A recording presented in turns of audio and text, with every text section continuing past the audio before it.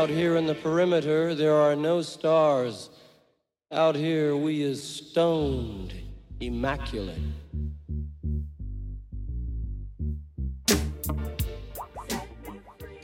Hello and welcome. This is the C86 show. I'm David Eastaugh. As you know, we love a special guest. This week it's going to be the turn of Conflict because I spoke to their main man, Colin Jarwood, very recently to find out more about life, love, poetry and all that other groovy stuff. Anyway, this is the interview, and just as sort of a word up as well that in March, sometime in March 2021, Conflict have got a lot of a box set, in fact 2 box sets I do believe coming out. One which is 1982 to 1987, 5 CDs, and then from 1988 to 1994, 5 CDs again, all on Cherry Red Records. So that's very exciting for big fans and or casual listeners. Anyway, look, this is the interview, and this is where, after several minutes of casual chat with Colin, we started talking about the spring equinox. We're very excited about that, and also about the box sets that are also coming out. Anyway, look, Colin, take it away.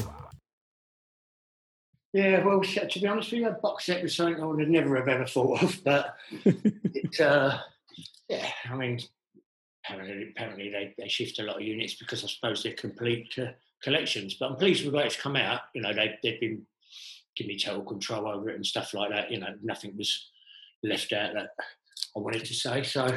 Yes, and did you find that the process of doing it was quite enjoyable? You know, because I have noticed that 35 to 40 years seems to be a period of time where people quite like to start archiving things after years of not being bothered and thinking, actually, it'd be quite nice to archive this. Yeah, I mean, they're only out on CD at the moment. I wanted to get them out on vinyl, but we're going to have to cost it up because... I mean, these are only 20 quid in the shops, these, but I think the vinyl would have to be £100 a box or something. Yes, I noticed actually it is quite amazing value for sort of 5 CDs and a booklet and probably lots of bits and pieces. It's a nice package, yeah. They've done really, really well. I've worked with Adam a long time over the years. Started off with a comp with him years ago, and he's always been bang on, to be honest with you. Yes, well, you know, I mean, they have got a good reputation, and they seem to have gone. I did an interview with them. I did an interview with them up there yesterday. That's going to go out just before the box sets as well. Oh, brilliant! That's really good. Yeah. Well, anyway, look. So as you know, because I've been pestering you for years. Yes, I do this show called the C86 Show, which obviously is a bit more indie. Jingly jangly pop, but it's great to sort of get the other bands that were around at that time, because let's face it, the 80s did have a lot of different scenes that we probably didn't really appreciate at the time, but now you look back and think, God, how many different scenes were there? But there you go. Anarcho. I heard a bit of your interview with, I think it was Ruth from Hagar, was it, or Hagar the Woman? Oh yes, that's right. Yeah, that was fantastic. So she was good. So what's always interesting, because I'm now in my, you know, I was born 64 and now in my mid 50s. Me then. Am I? So what was my musical moment, I suppose, in life was kind of that kind of glam period of the early 70s. So what was, you know, with like Sweet and Slade and T-Rex, and thankfully David Bowie was my first single, my first love. But you have obviously got a slightly different kind of journey, because you would have been about, you know, during the 60s a bit more. Well, my sister was older, so obviously, T-Rex, Mark Bolan, Sweet, Slade. Queen. Yeah, all bands like that, really, early on. Yes, we all loved Queen at the time. Yeah, so, I mean, basically, I suppose when you've got bigger sisters blaring out stuff all the day, you get used to it, didn't you? And you get to like it, and, Well, yes. And what was your sort of parents? Were they listening to any music at the time? No, just my sister. I mean, she was really into David Bowie. But obviously he lived in Beckenham and Bromley, which is close. Yes. So I heard a lot of that all the time, really early. And she came in with Ziggy Stardust, Starware one day, and Dad weren't happy. I took the piss, and then 7 years later, or whatever it was, I came in with Spike. Nice. I know Yeah. Bowie was the sort of blueprint for this, wasn't he? So did you? I mean, was there a sort of a musical moment that you heard that changed, had a kind of a big life changing moment? I was given a copy of a bootleg called Spunk, which was Never Mind the Bollocks Yes. at school, and that was it really. That was it. Even my school report says, "What's has happened to Colin?" Yeah, no, I listened to it and I hadn't heard anything like it. It was just I couldn't take it off. Right. So Yeah. that was it. So did you say you were born? You were you're 10 years older than me. No, no, I was born in '62. 62, right, you're 2 years, so we're very similar age, actually. So, yes, so it was that period where you probably heard Alice Cooper's Schools Out and then sort of Yeah, saw Blockbuster and all those kind of great anthems and thought, yeah, something is great. slightly different Yeah. here. I mean, to be honest with you, me still, if I like any type of music, if it's good, it's good. If it's shit, it's shit. I don't limit myself. Do you know what I mean? Yes, To a certain absolutely. style of music Because whatsoever. because one thing that sort of is amazing, listening to your work, your lyrics are so phenomenally, well, it's a bit like Joseph Porter from the Blythe Power, who thankfully has started doing booklets of his lyrics because they're so, and Yeah. essays about them. So you obviously have a real talent for sort of the lyric and the sentiment. I don't know. I mean, people do say I don't notice it myself. I write too many lyrics. I said I wasn't going to do it. I said I wasn't going to on this new album, but yeah, it's going to be. Yeah, I mean, when you were sort of before you heard the compilation, did was there any sort of particular sort of artist or any books that you kind of listened to or read that you thought, oh, okay, this is quite interesting? Well, no, I've never, to be honest, I know it sounds very cliched, but I haven't never read a book. Clash has said it, and that, but no, I haven't. No, I've got 3 pages into one once, and that was me. Not really a reader, but I mean, a lot of my stuff, especially the early conflict stuff, was just angry little notes I'd written on scraps of paper on my school things, on the school books, blind Yes. stuff like that. And I didn't dream it would ever be like, that this would happen.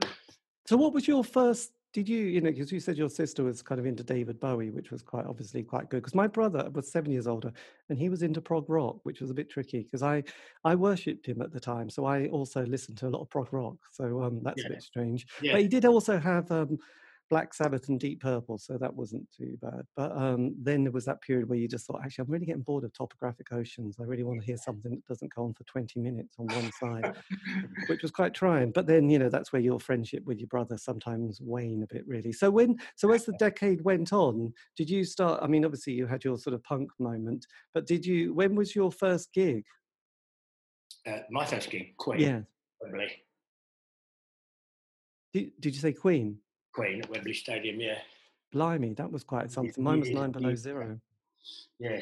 Well, I can't remember I can't remember the exact when it was, but yeah, it was with my sister again, that's for sure. I liked it, yeah. I used to And copy Freddie Mercury with I used to have the old, the floor sweeper. yes. Yeah, and I really liked them. I thought it was really good. Yes, well, I do remember my brother. The other brother went into the army, and he brought home, I think it was one of the album which had the kind of the robot on the cover, which was quite Yeah, I iconic. don't know what it's called. I know what you mean. And so But yeah, yes, so as the decade progressed, did you start sort of wanting to form or become part of a band? I just wondered when you thought, actually, I could do this myself. well, basically, I used to be around with the Clash a lot. I followed the Clash everywhere, and people like the Susie and the Banshees because they're local as well. Susie and the Banshees are from Bromley too, and so that was my cup of tea really. But when I went to see the Clash the first time, which was in Manchester or something sweet, Elizabethan Suite. I think it was 77, 78, I think 78 maybe 79, and then I saw Crash there a little while later in Manchester. So with the Clash, that kind of made me start thinking about things a lot more. I liked the lyrics, I liked the stance. I'm not really friendly with Joe and Paul. But then it was obviously seeing Crash. I actually thought, well, yeah, and Steve actually told me, and said, nothing's impossible. You just do it yourself. But I was in a band called Splattered Rock Stars before that. I got kicked out for not being a good enough front man. So Yeah, so that was the first thing. A load of rubbish, really. We did covers like Peggy Sue and stuff like that, Yes, Different classic. at the time. Well, I always remember Lemmy loved his kind of 50s artists like, Little Richard and Buddy Holly and Oh, yeah. Yeah, Eddie Buddy. Cochran. That's it. So I guess from listening to that, Crass were certainly the band that sort of gave you the first kind of moment. But did you, I mean, with their kind of ethos and their kind of general stance, how did you get on with sort of the members? Because they were quite intense, weren't they? I got on really well with Steve. I can't say what the others think of me, really. Had a few arguments, with Penny and stuff like that over certain things, especially animals. And obviously, I'm not a pacifist, and that really weren't rubbing very well. But me and Steve become friends instantly. As you saw in his notes, it was just, I just walked up to him, we started having a chat, and it was just great. And we're still mates today. I've got off the phone to him a little while ago. But yeah, the other members, I don't think they had a lot of time for conflict, to be honest with you, or me, because of that stance. Yes, absolutely. And did you, I mean, when did you become a vegetarian? Oh, yeah, oh God. I painted a slaughterhouse in Spray Street in Woolwich, and that's what made me think. I didn't even think about it before that. I'd eat anything in front of me, but it was just, I couldn't believe it, you know what I mean? And that stopped it. I couldn't get the smell off me for weeks. It was just mad. I just didn't put two and two together until then. Yes, I know, the butchers. Well, I know that this person that I'm just going to mention has kind of gone a bit odd. But Morrissey, I do remember in the 80s, I was quite a Smiths fan, to be honest. And his kind of stance to, animal rights was, for me, was brilliant. But I do remember was also being a vegetarian during that period and still am, that, yes, people thought you were just a bit of a weird freak. So you must have been even more sort of, I don't know, I mean, alienated. yeah, I mean, to be totally honest with you, especially with the whole animal liberation front thing, obviously it's got there's no members, that's why it can't be broken. It's not an organisation. But even within that, you have people that are pacifists and there's the people that are not, So it's always been that kind of way. But yeah, first of all, it was the meat thing, really. But I mean, I try and say to people like how easy it is now to be vegan, vegetarian. It's like back then you could get an onion roll and like it. Well, Next to the sausage. I do know that speaking to quite a few people who toured during the 80s, if you went to sort of especially Germany, it was really hard to get a vegetarian meal because everything had meat in it, literally. Because I can remember going to Berlin and someone saying, by the way, you're going to have to pick the meat out. And you're thinking, that's not really what I want. But actually, I'm going to starve. I'm going to starve otherwise. So, people who say, say chicken? No. Fish? No. In the name, vegetable. Yes, I know. I know, I know the poor chicken always got it, didn't it? It's like... Yeah, I don't know why. It's not seen the same, apparently. But it's like with the animal thing, earlier on and stuff like that, especially the anti-vivisection stuff. It became very popular to sing about, as you know. We stayed with it. A lot of people, it did sell a lot of records to Nation Narrow. It was so ridiculous. But a lot of people backed off it after a while, but we didn't do it for effect. Yes, I did. I did realize, or sort of have heard people who said, "Oh, I just became a vegetarian because I like the Smiths," and then it was like, then I gave it up after a year. And you thought, yeah, did you not sort of think actually this is quite a decent thing to do? It's like, have you not seen? No, I don't know. I don't get it. You either want to do it, you don't really, don't you? It's like how you feel about things. To me, it's natural. Yes, absolutely. So as the 80s progressed, did you have to sort of leave home during, when you got to 16? I moved over to Bromley, which is where I used to have the flat there. I lived there for a while, but I've always came backwards and forwards.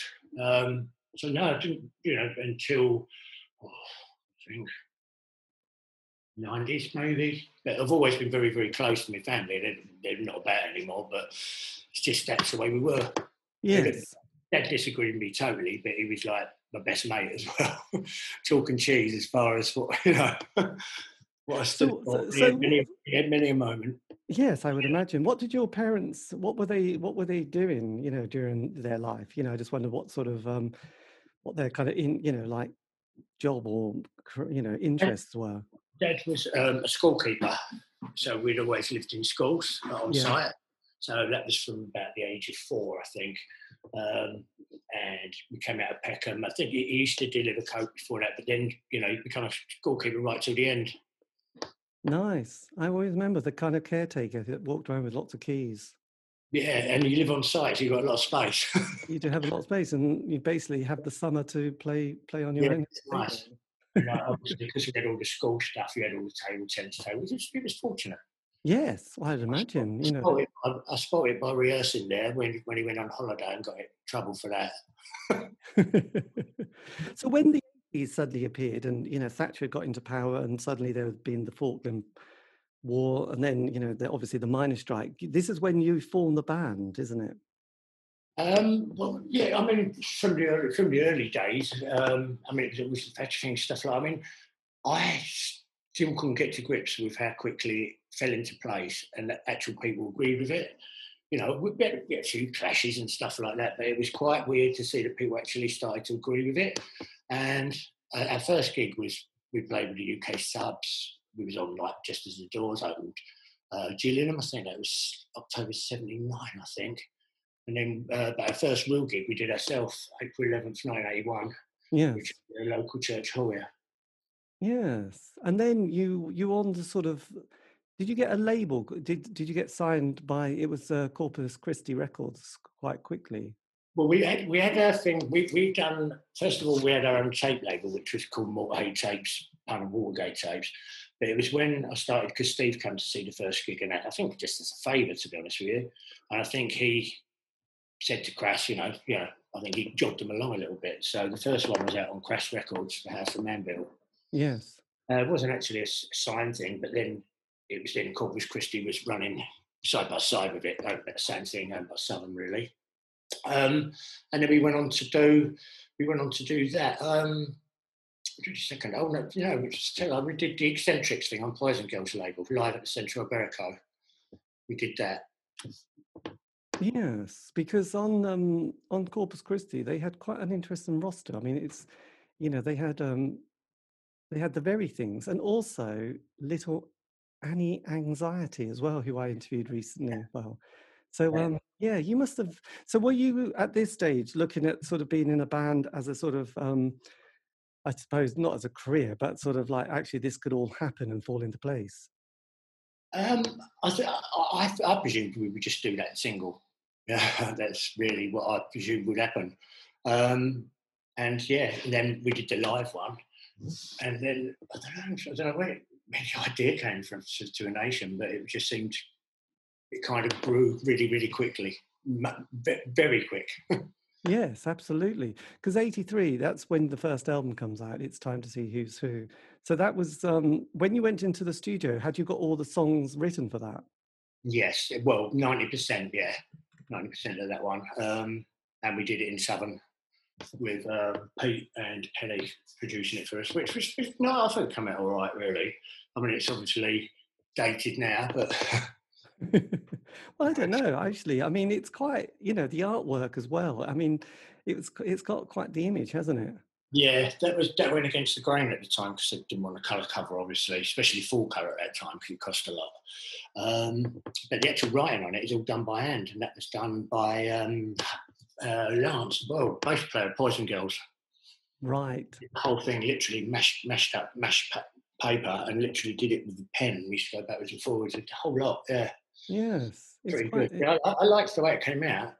Yeah. And I think it helped itself. I think that's why it sold to many as well, because it was just an attractive cover.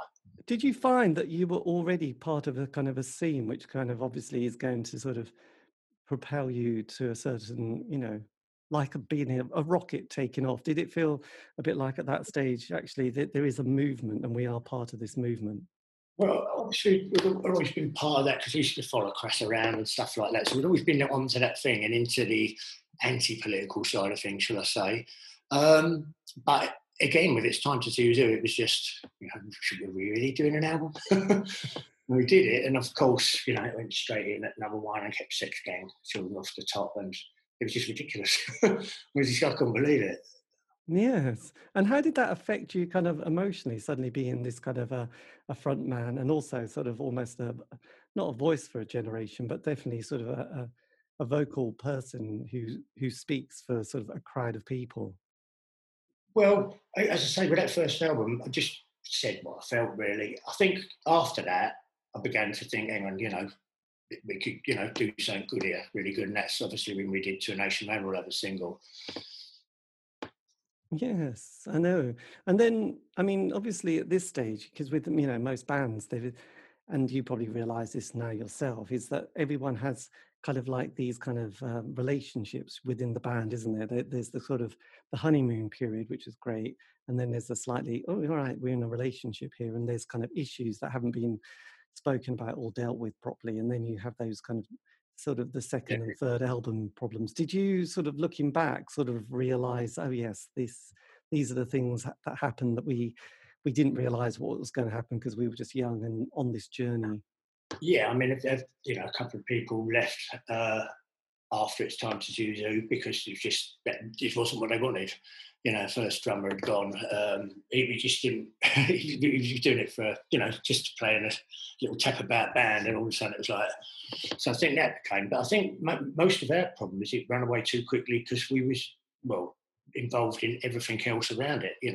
Everything else it was about, as you say, Stone the Battle as a Stonehenge. Yes. Britain, Minor Strike, Wapping, Poll Tax, Class War, Animal Liberation Front. Yes, Red Wedge. We loved Red Wedge. Well, kind of. You probably wouldn't have loved Red Wedge, though, would you? No comment. And of course, the old Greenpeace thing, and stuff like that, Yes. It was just, that's like, when we went to do Ungovernable Force because obviously after we'd done To a Nation, then we broke away and started our own label properly and came out with the first single, Serenade is Dead. And I think that's to me when I liked the way we were going a lot more. I mean, I love the other stuff, but that was like our own, if you know what I mean. It was us producing it, no one was butting in, and do you get what I mean? Yes, absolutely. And, yeah. On that the album, The Unforgettable Force, there's this, the incredible song You Cannot Win. Can you remember how that came about? Because it's kind of from a movie called Freds. Pardon? It's from a movie called Freds about we call it Sheffield Gets It. It was about a nuclear war that had happened. Obviously fiction, but I think the lady was part of the Socialist Worker Party. It actually speaks on it, but the whole bit is from that film. Obviously, Right. not the intro bit with us, yeah, but all that you cannot win a nuclear war and all the noises and stuff like that, yeah. Yes. And it's a stunning song. Because at the time, did you sort of think the world was literally going to be annihilated with the Reagan Thatcher kind of regime? Yeah. Beyond that, yeah, definitely. It was just crazy, wasn't it? It was just ridiculous. But yeah, and I think a lot of people did. I mean, it used to scare you. Used to think it's, and I've never ever understood it. I thought, we'll destroy the world 50 times over. It's like, why? Yes. I mean, it was kind of interesting because you also had the Greenham Common, women as well. Yeah. Yeah. I mean, at the time, it was just. Well, I went there because Vife and the Poison Girls I knew very well, and she was very involved. We were up at Lake and Heath, where the missile base was as well, the other ones. Yes. So yeah, no, we was on it. It was just you could do so much, but not a lot, Yes. And did you have kind of, because I can't remember who it was actually, but it was one of these bands who were probably part of the anarcho-punk scene who just got really fed up with a lot of the audience that would turn up and not quite get what they were on about, but just kind of wanted to kick off and have a fight. And eventually I think he just gave the band up because he thought, I just can't cope with this. This isn't what I'm about. Did you have kind of issues like that, sometimes frustration with, what you're trying to do, what you're trying to say, and then at the same time, people coming but not having the same kind of intent? I mean, to be honest with you, not really, because we was from the, I suppose, not I can't for a better word, we wasn't quite 100% in a certain stable, and so I just wrote about whatever I wanted to write about. Obviously, sometimes it was upsetting that we'd be singing Meat Means Murder and then you see him in the kebab shops afterwards on the way home and stuff like that, you know. But to be honest with you, we've been having so many clashes with, you know, right wing and left wing by then that, you know, yeah, didn't really get time to notice that. Around the 90s, I began to think I've become what I don't want to be, because it was like just everyone was there. And sorry, it's come up from this. Can you still hear me? Yes, I can hear you. I come up, yeah, and I just thought it was kind of, I wasn't going through emotions, but it was just the same people at every gig, if you know what I mean. Obviously all over the place, but I began to think, hang on, this is kind of entertainment now. Right.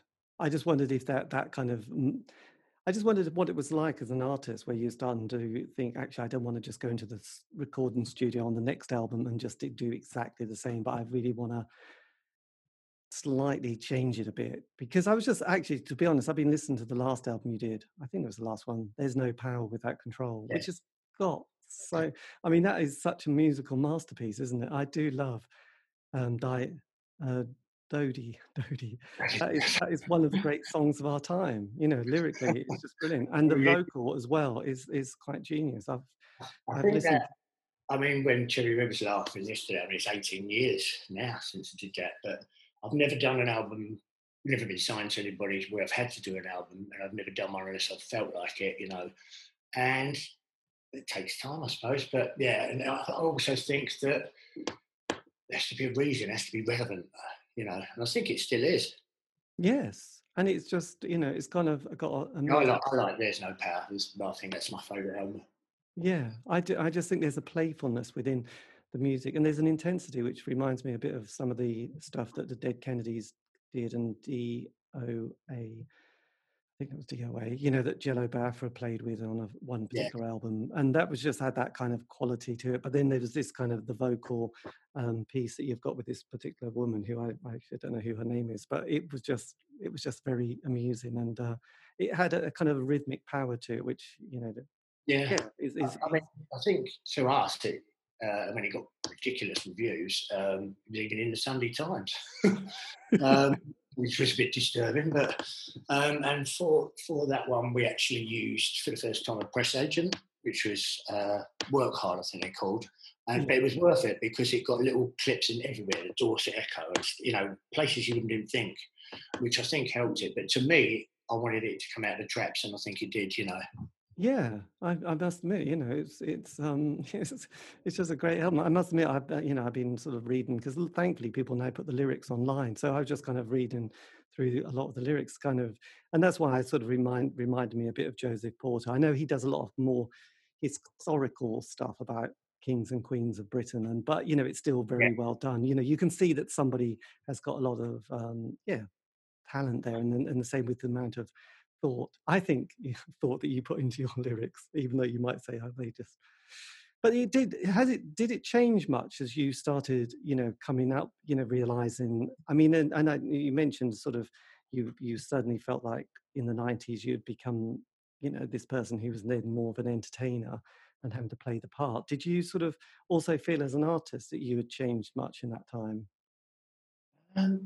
No, I don't think we changed as an artist. I can't say I was despondent or anything like that. We wasn't doing festivals then either. So it was, I don't know. I think by that time, obviously we was banned and stuff like that. And that was a great challenge to just go undercover and play secret gigs under different names. And so that was all good. But when it got to about the conclusion stage, I like the album. I do like it. But it was kind of, I don't know, it was, I like the lyrics, I like the music, but there was not much fight going on as much as there was before, which is, you know, what we was all about, really. Did you have because obviously with a lot of it, you know, and it was kind of interesting talking. I keep mentioning Joseph Porter, don't I? But with him, and he was talking about being in the band and wanted to make it much more of a collective band, and everyone had a vote. And he said eventually he thought, actually, this is my band, and I've just had enough of it. I'm just going to make the decisions. Yeah, I do virtually all the work, and you know, and it's just taken me so much time sitting in meetings and then getting people trying to sue my ass because they pretended they wrote a song, and you're thinking, so he said that was kind of one of his kind of. I mean, there has to be, I think, a common. I mean, no one's really objected to much or anything like that. I think we all had a common understanding. But of course, you're always going to get differences of opinion as well on how things should be done, how they shouldn't be done. I've always been in control of the music and the production and stuff like that. So that was good. Yes, because when you did, that was the final Conflict. You did this one, this was recorded at the Lodge in Suffolk. That's right, yeah, Enid's studio. Which was quite interesting because I did meet a guitarist who recently had talked about that experience being there, and they had a bit of a strange experience. What was your experience like? What, at that studio? Yeah. Okay, yeah, it was fine. I mean, it was like, it was good enough. It was a good enough place. Yeah, it was out in the middle of that. I mean, we didn't really, we all got on. We just got on with it, really, you know. Yes. That was the second residential one we've been to, because we've been to Rockfield before for the Ungovernable Force. So kind of got used to that then. Yes, the famous, because there was a very good documentary, wasn't there, a few months ago, probably on that particular studio. Did that help, having everybody together, being focused on one particular project? Well, to be honest with you, when we got to Rockfield, we didn't have a tune or a lyric. Jungle Records had backed it to the tune of £14,000 then for a 2-week lock-in. And obviously they kept saying, yeah, you know, ready? Yeah, I'm ready. But after increased pressure and that, we was out doing, we was on the street battles, you know, as we've just mentioned, all of that. So there weren't really time to write an album. So we got to Rockfield and the engineer said, what do you want to do? I said, we might as well go away for a couple of days. And we just went for it. We just spoke about what was happening. And that's what shocked me about the album being outselling than so many others. Yes. I mean, I know when I think it was Iggy Pop once talking about his life, saying that he couldn't write the material that he did back in the 70s because he couldn't be that young and sort of that messed up and that kind of on the edge. You know, he can't be that person again. When you look back at that, was there an element that you also feel like, God, you can't stay in that situation or be in that position for that long in your life? I think, to be honest with you, because when we put out the Increased Depression album, I mean, that was exactly what was going on. And when we got to do the Ungovernable Force, it's just what was happening around us. You know, it was just it wasn't for effect. And it was weird the way it came out, because it came out like a little bit of a concept, but it was never meant to be. Yes, I know. This is I know. Well, it starts with, you know, the epic kind of ambient number, which must have slightly kind of confused a few of your fans. Yeah, I suppose so. I mean, some people go, "Oh, I like this, but I don't like that." But I get that, you know. I don't know. I think the This Much Remains I think it's by far the best. Yes. Well, it's pretty amazing. And then, you know, because during that period, I remember sort of going to see people like Napalm Death and Extreme Noise Terror and those kind of bands. Did any, I mean, they were quite different, I suppose, but did any of that kind of influence start coming into your kind of music? And No, we knew them obviously, and they knew of us, you know. But but no, not really. I mean, our sound kind of went up a gear when a guy called Kevin Webb joined the band. And he had this great style, which is more of a Ace of Spades Motorhead style rather than a thrashy punk style, you know. And it worked, and it brought this whole bigger sound to it. And then obviously, because we was having to go into our own studios like the Greenhouse, that we could layer guitars as many as we wanted, you know. And that's when we just come up with thinking, you know, it's got to be a massive sound. It's like we take a day on the drum sound, whereas most bands crack an album out in 2 days. Yes. That was kind of, and how were you coping with sort of bringing in new members and sort of trying to get you know, I mean, people like David Bowie spent his life being a sort of solo artist, but always brought together a very good band together to create what he wanted. I mean, you must have also had quite a similar experience of thinking, right, I need a guitarist here, or now we need another bass player. Yeah, I mean, we've got a very good lineup now, and we've had that for a few years. People have come and go. I mean, unfortunately, Kevin left the band because he's pissed off with it, basically, I think, and he ended up unfortunately killing himself, which was a major blow, to be honest. Not just with his guitar quality, but he was a great person. He was a good ALF chap with me. Can't mention it, but yeah, he was bang on. But yeah, so that was sad, obviously. Obviously, when Paco had to stop, and then he died, obviously. Yeah, that was big, because Paco was kind of, he wasn't there right at the start, but he was very, very bang into it, 100%. It was his life, Yes. I mean, that's kind of, that's the one thing that sort of catches us all really in life, is those moments where, you start hearing people going, oh, yes, I've got to go to hospital. I've got my chemo sessions. You think, oh, Yeah. look, have we got to that stage in life? And yeah, exactly. Yeah. I might be able to make it. I'm like, really? Yes. How were you going down, I mean, when you were touring Europe? Really took off Ungovernable Force time, really. The Ungovernable Force tour was probably, I think, the longest tour I've done back to back. That was really good. But again, still a lot of clashes. Lots of clashes with different types of people and political heads and stuff like that. But it was good. It was different to now. It was very, very busy, but it's much smaller venues, obviously, mainly squatted venues and stuff like that. Yes. It was good. Did you ever fear for your life as you were you must have become occasionally a target for people? Oh, yeah, and I've been involved in a lot of scrapes, but not really. No, I'm not someone that gets vexed really easily. Yeah. Which is Just well. Yes. Did you sort of, as the decade rumbled on, and then obviously, Thatcher was in power for that time, and then she's not in power. Did that sort of have an impact on you, on the band at all? Well, not band, but yourself. Did you feel like, oh God? Thatcher when? Pardon? Well, when Thatcher finished. Yes. I've got a lot of stick. I've got a lot of stick for This Is Not Enough and Neither Is This that I wrote about them, and some of the stuff I wrote about the touring pie and being blown up in Brighton. But it wasn't. I said it's sad it had come to it. It had saddened me, but on the other hand, I was pissed off that it didn't, and I like a lot of them. Didn't go down that well. But no, it didn't really. I mean, because there was still so much going on. The foundations were already laid. Thatcher had made her mark, hadn't she? She had, but it was just, I suppose, looking back at it a little bit now, that rise of the Britpop moment. I just now looking at it, things that I mean, not fantastically, but there was a bit more. The individuals started to appear a lot more in the 90s than they say in the 80s, which I felt there was a lot about sort of groups, communities, tribes, whereas the 90s became a little bit more like there was a more champagne, cocaine, the music industry suddenly got more money, the independent labels, indie bands suddenly became kind of on top of the pops, and the rise of the individual started to look like quite kind of people started becoming complacent, I thought, in the 90s.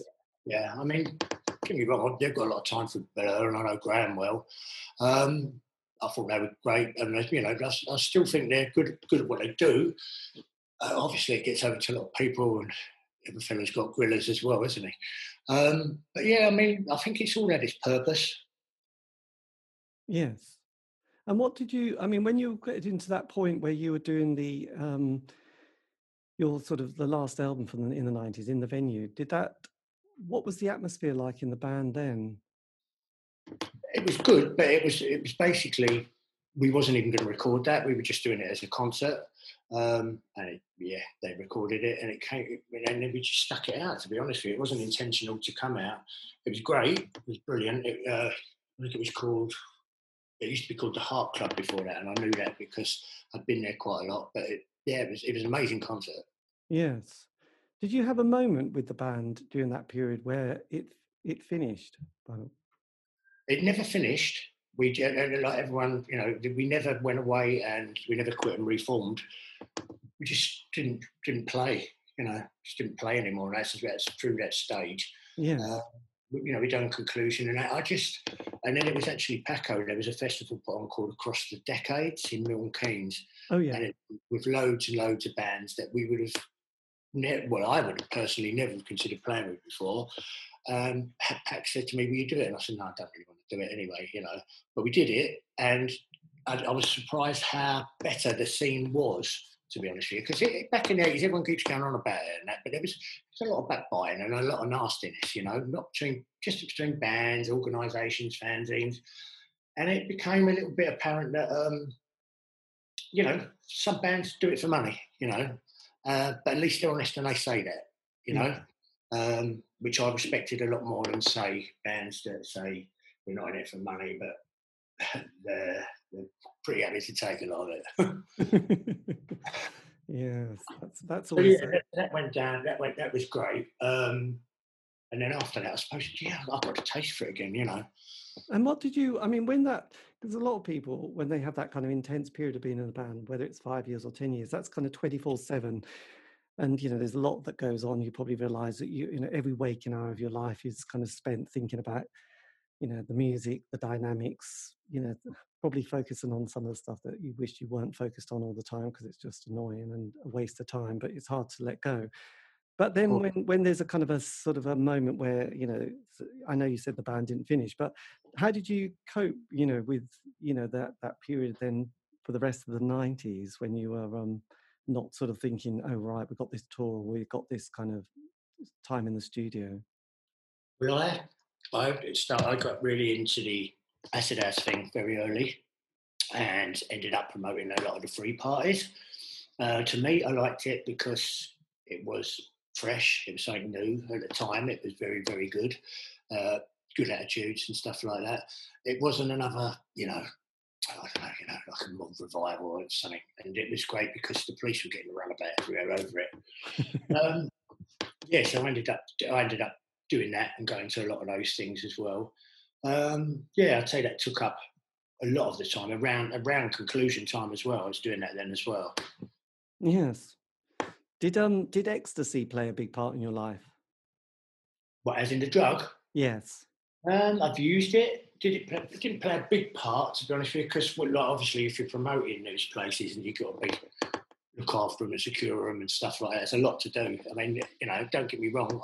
When I first did it, I had 50 business cards. I had £50 and I just little tiny cards. And the bigger promoters here, you can't just put on an event, mate. And I did. I did it for the fun of it. And everyone said to me, how did that end up being so massive? And I don't know, because it was real. We just did it for a party, Yes. And it got really, really silly. Yeah. How long did that last for? I did a thing called Asylum, which was Asylum Acid House, and that was with a lot of the really deep house DJs, Chicago sound type DJs. We did that. I was trying to think. We're going to stop that probably about 1988, maybe 1989. No, it was about 1990. So we did the illegal ones first, and then because we used to be able to just hire a bit of farmland, for instance, and you could claim it was your home. You put a lawyer on the door, and you could claim it was, your own thing, and they couldn't get you out for 48 hours, which was great because you'd have thousands of people there and they couldn't touch it. But then they changed the law over a couple of ecstasy deaths, which I found strange considering how many people die of alcohol and cigarettes and stuff, but obviously that was the way of changing the law. And once that was changed, it was much harder then. Yes. So I came inside and I did the venue. I had acid house was at the venue. We did that for about 8 weeks and then that got raided. And we did Distoria on a Monday, for a theatre. See, that was what I liked about it as well. It wasn't, we'll go on weekends. It was just, I don't know, it was nice. And what got me at our first one, because where I live as well, and where the venue is, before that, I would have been horrified to see a lot of Millwall and West Ham fans in the same venue. And they were just all dancing with one another in bandanas. Yes. And I thought, well, this is good. Because, basically in London, Echo started over that side. They did it first on East, and then we did South Side here. Yeah.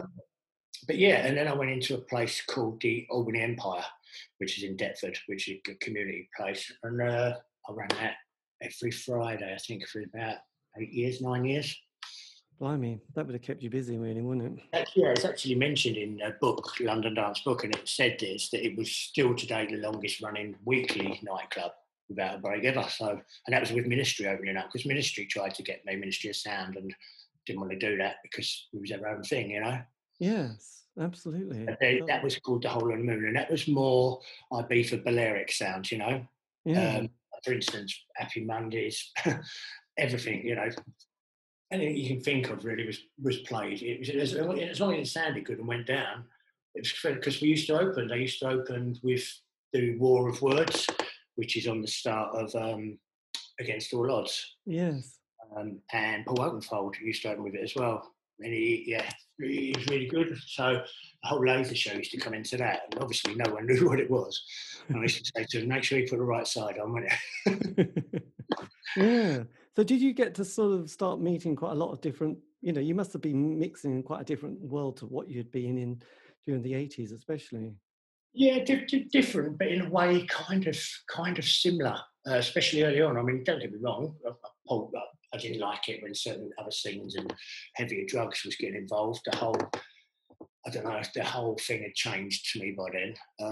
As I say, that's why I came out of the acid house thing. And I mean, we had people like Natural Life, Happy Mondays, used to go Hacienda all the time. We'd play anything. Yes, absolutely. For instance, one New Year's Eve at midnight, we dropped Crazy Horses, Paddy Osmonds, and they went mad with it. It's a great song. It's brilliant, isn't it? Yeah, it's how it is, really. Yeah, but yeah, honestly, it was like it didn't really. It was kind of an indie crossover, you know, and European dance as well, like Nitzareb, things like that. Yeah, Front 242, Renegade Soundwave. Oh, fantastic. Yes, God, I remember. Even the Shaman, we loved the Shaman, and the Beloved. It was all good stuff, wasn't it? Yeah, I mean, it's some good stuff. There was some good stuff. Yeah, I quite, because I remember I was really obsessed with John Peel. So I remember when he started playing things like Voodoo Ray by Voodoo Ray. A guy called Gerald, that's it. And good song. It's amazing. Yeah, it was kind of. I think I was talking about John Peel earlier today. It was kind of intriguing. So, what was your John Peel experience? We was going to do. I met them when Rebella Ballet done their session there, and then they approached us to do the radio one to sing, and I didn't want to do it because it was the BBC, frankly. And I never spoke to John, never heard from him, but when he got hold of a copy of The Final Conflict, and it said, some sell their arse to the BBC, I'm so proud they don't want me, wrote me a letter and said it touched him. But that, that's what he did, but he could understand totally, which was nice. I've still got a letter. Nice. Oh, that's... Yeah. I just didn't want to do it, don't get me wrong, I think it paid very, very well as well. It just seems, it's like, when we did, when we was offered to sign for EMI and that, which was an awful lot of money back then, I just couldn't do it. When you've been saying, oh, you stupid bastards out with EMI and they fund this, they fund that, and you can't go. I personally don't think you could then go out and do something like that. It would be yes, it would be very tricky actually. I know a few bands who kind of made out it was all right to do it, but I think okay to do it, yeah.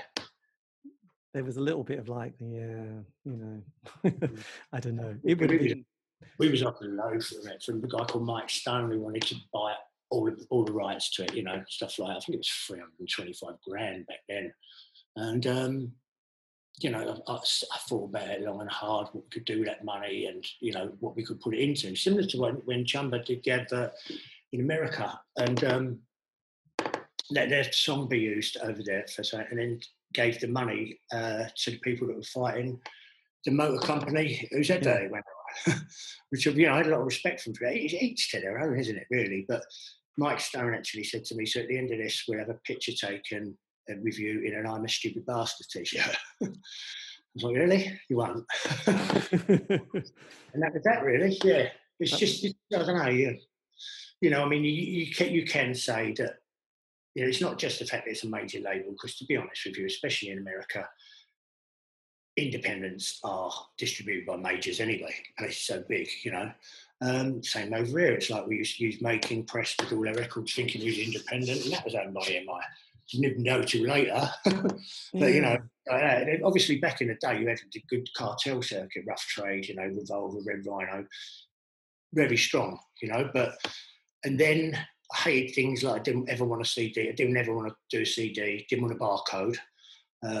Pretty awkward to work with, really. And then realised that the only way to get in a lot of these shops was to do that, to bend a little bit.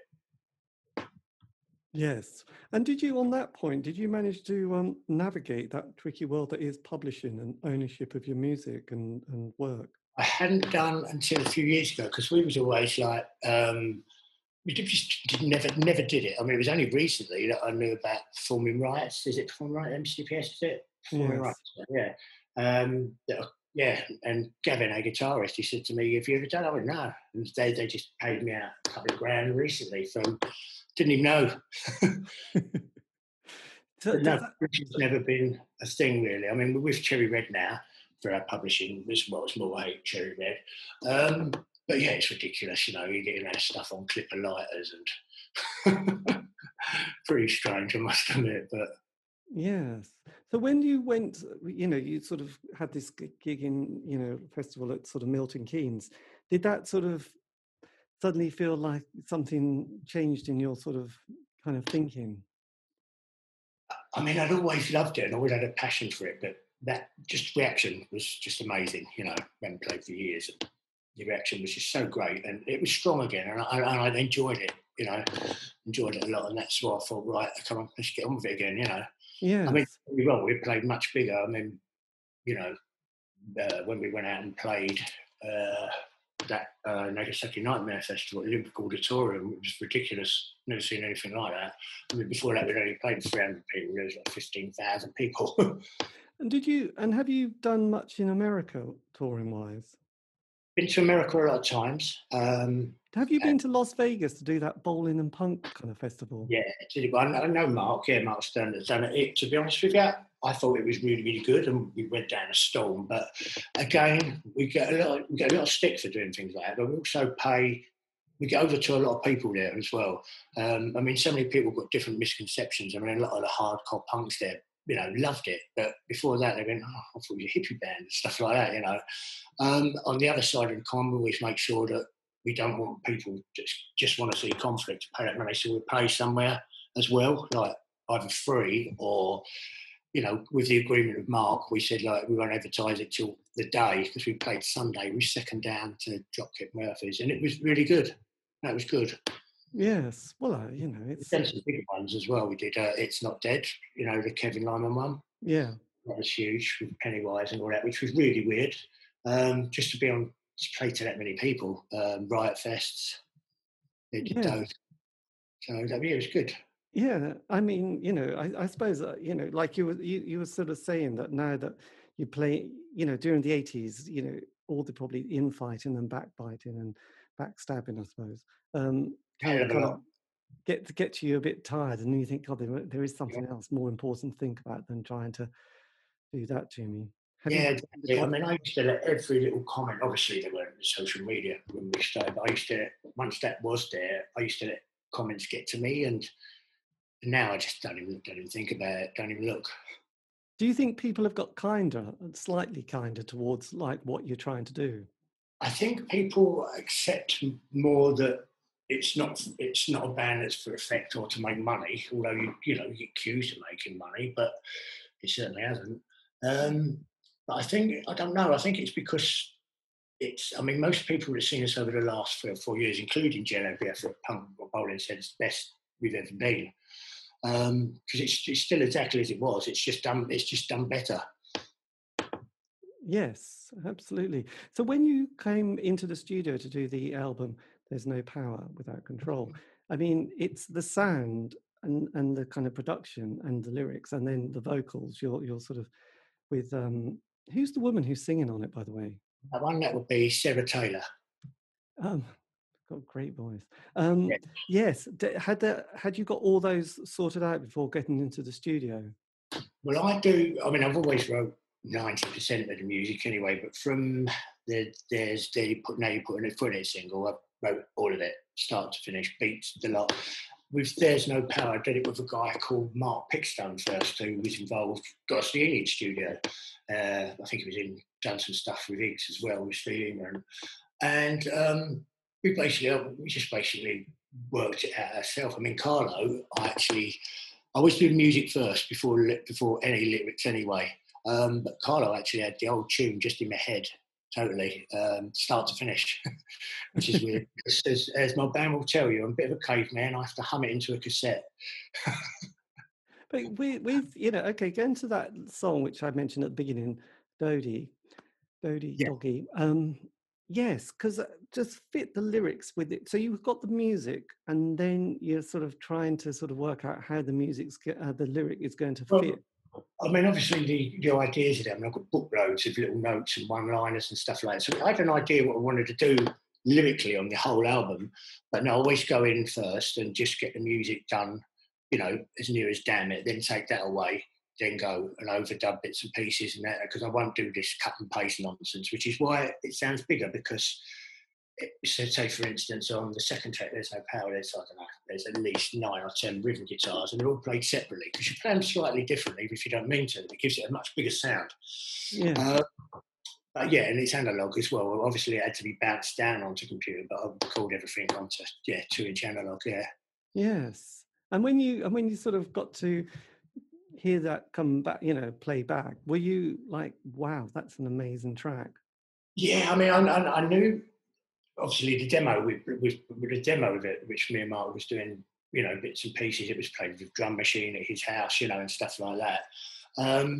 He was over the moon because obviously once the demo was over, it was just I got on with it, he was doing his own thing and stuff like that.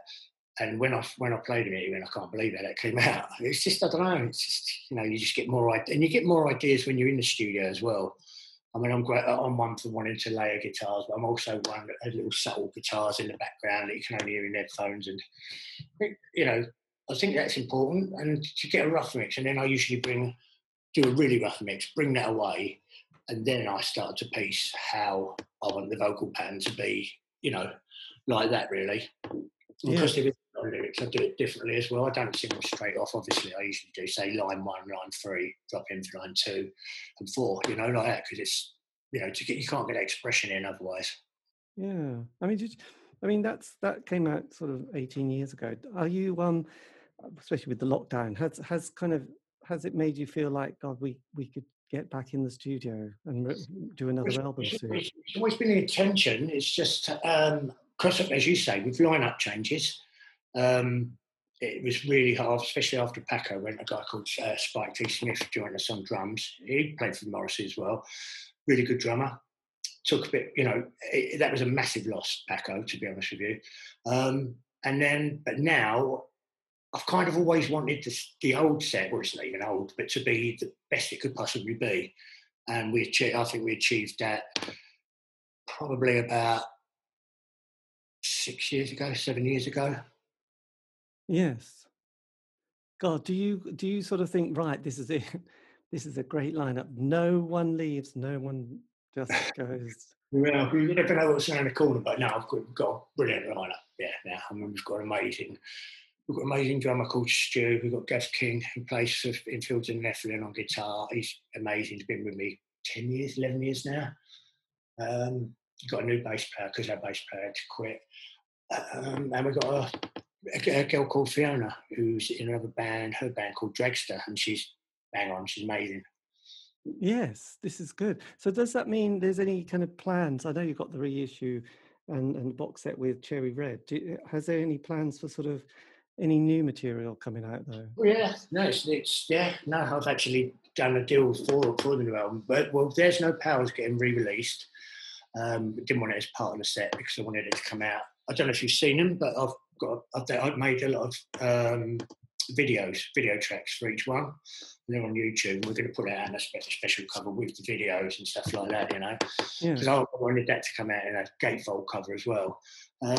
Just make a nicer package of it because I think it deserves it. And then as soon as that's out, new single and album. Fantastic. This is all good. I can send you some of the demos if you want. Yeah, absolutely.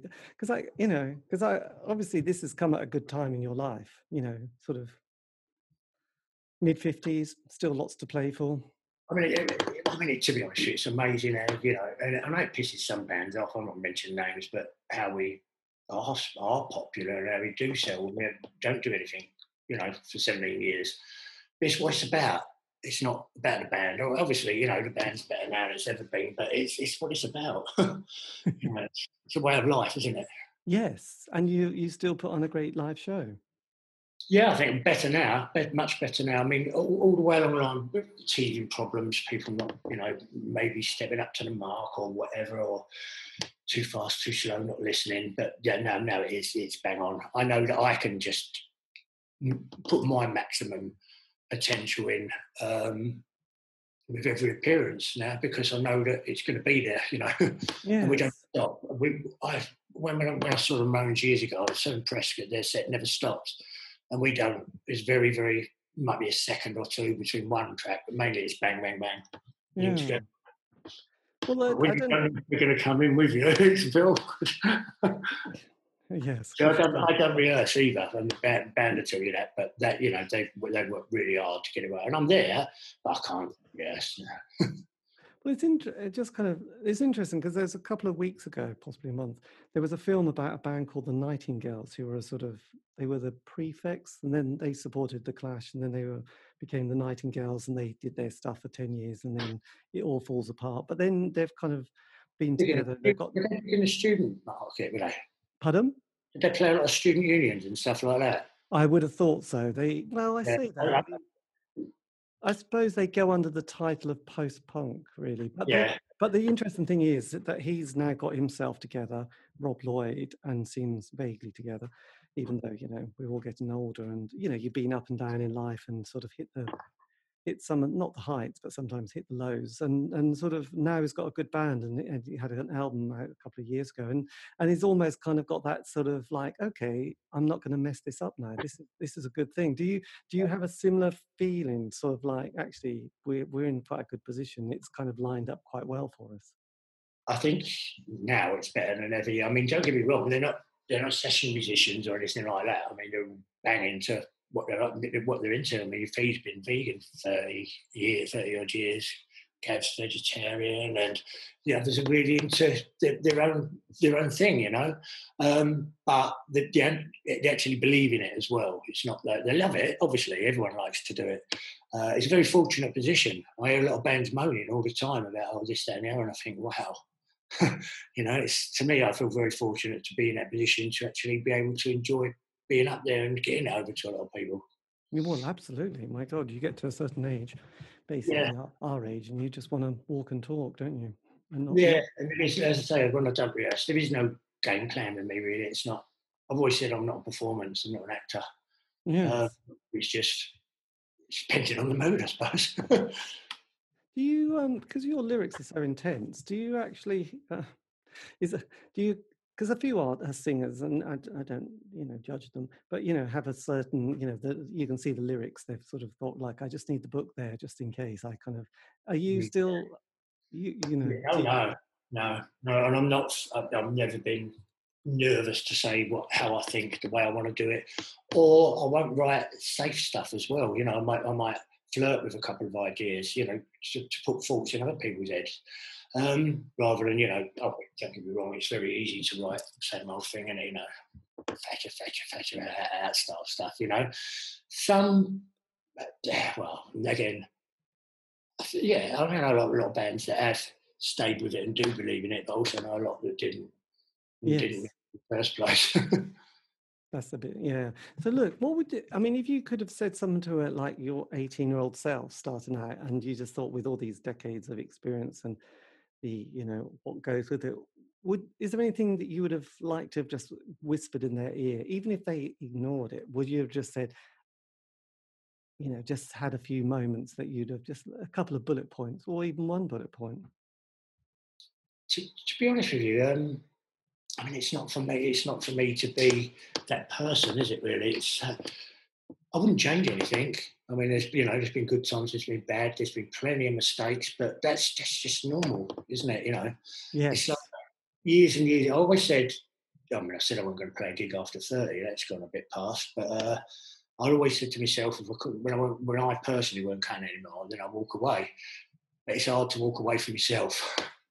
You know, Well, yeah, you're the one person that can't sort of, give up. yeah, it's like, but, no, don't get me wrong. I think it's getting over, and I think most people will agree that we've played some amazing festival and gone down really well from with full force metal festivals and stuff like that. And you know, I think most people would agree that we're at a peak now. Yes. Does it, I mean, I know nostalgia is a bit of a tricky one at the best of times, but do you sort of feel that the legacy of the band is too good to let it just drop? That means, Well, I'd always, when I did There's No Power, I thought that's probably going to be the last album, because I was happy with it. I thought that's it, that's brilliant. Um, and I wouldn't do one, in my view, that was ever worse than the last one. I mean, conclusions different, but I personally think they've all got better and better. And that's the way I've done This Much Rain. So I've gone track by track from top to bottom. Beat Carlo, beat There's No Power. It's a very similar style. It's very out in traps. There's a bit more, a couple of little dubby bits and a bit of lighter stuff, but mainly it's same Conflict style really. yes, we love our dub, don't we? Yes. Or Justice Pablo. I'll send you some in a little while for some demos. Yeah, I mean, it's more or less really in place now. I've got to obviously get together with a band and get them all to know it, and before we get in the studio will help. But most of it will be done in there. Yeah, I mean, it's interesting because I remember I loved Motorhead, and I remember their last three albums. They got a producer, and they'd obviously got a studio that they were recording, and those albums sound as good as anything from the very early days. I mean, some of Yeah, their mid albums weren't that brilliant, but I think that was just lineup changes. But they got a producer. Is that the case that you feel like actually we know what we're doing now, and we know somebody who can get the best from it, or yourself can get the best from it? yeah. I mean, I knew what I wanted from similar from To a Nation of Animal Lovers, but say Seven Headed Dead track. That's when I knew that how I wanted the drum sound, and how I wanted a bigger wall of guitars. Um, uh, or Martin Superior, for instance, that's just I don't know, loads and loads of guitars and stuff like that. Just make it. I wanted it to be a much bigger sound than I hate to use the word, but other punk bands were happy, with, as I say, a day on a drum sound, and when most bands are knocking home out on a weekend. And I like to experiment as well. It's like I don't like using effects on anything, and a couple of noise gates on drums maybe, but no distortion on bass or anything like that. It's just got to be pure power. And for instance, instead of using effects and reverb, so when we was in the studio last time, there was a long corridor, and I put the guitar amp at one end, the mic right in front of the cab, one halfway down the corridor, one at the end of the corridor. It gave an amazing big sound. Yes. Well, I remember it was listening to the people talking about John Bonham getting that guitar drum sound of When the Something Breaks track, just that power of I think it's important. I mean, obviously you do need to get really good tom sounds. You do need noise gates and that, but it's also you can't reproduce what isn't recorded right. I've seen so many bands that that'll do, and then that don't sound great. Yes, I have spoke to a few producers who just said, obviously the band said, look, could you do something with this? And he's like, no, you're going to have to go and do this again. I can't make anything from this kind of half-assed effort you've done, thinking I'm going to sprinkle some fairy dust and make a big hit from it. So, yes. Yeah, I mean, it all depends what the band want, obviously, as well. But I don't see any point in having a producer or myself there unless you want someone to help. Yes. Where are you going to record it? It's debatable. There was talk about going back to Rockfield. I believe the Dam doing that quite soon, I think. And when it reopens, I don't know. I don't know. Not totally sure, but it will be, it will be a really proper studio analog and with all the right stuff. Yeah. It's Rockfield. Rockfield. Well, look, Colin, thank you ever so much. I'm glad we got this together in the end. Well, it took so long. That's all right. That's live. But it's good timing. And I'd love to. If you've got any demos, I'll think over something, and you can mention them, can't you? So see what you think. Yeah, absolutely. That's great. And I know Matt from Cherry Red, who's always good. So I'll get him to. I'll be in touch, and I'll look forward to seeing the box set. Well, definitely the. I love the booklets. They sent them off to you yet? Pardon? Have they sent you some? No, but he's very good at sending, like Yeah. the files through and stuff like that. But yeah, but look, this is good. I'm hopefully, Well, thank you very much for having us on. You know what I mean? It's nice. Yeah, no, it's great, and it's just brilliant. We managed to do it in the end. But look, thanks a lot, and take care, and hopefully Thank you very much. we'll get through this year, and that'll be Yeah, good. we will. Okay, look, take care. Bye-bye. Thanks. Thank you. Cheers. Take care. And that, dear listener, is the end of the interview. You probably guessed that. And well done if you're still with it. Anyway, that was me in conversation with Colin from Conflict, as we like to, communicate.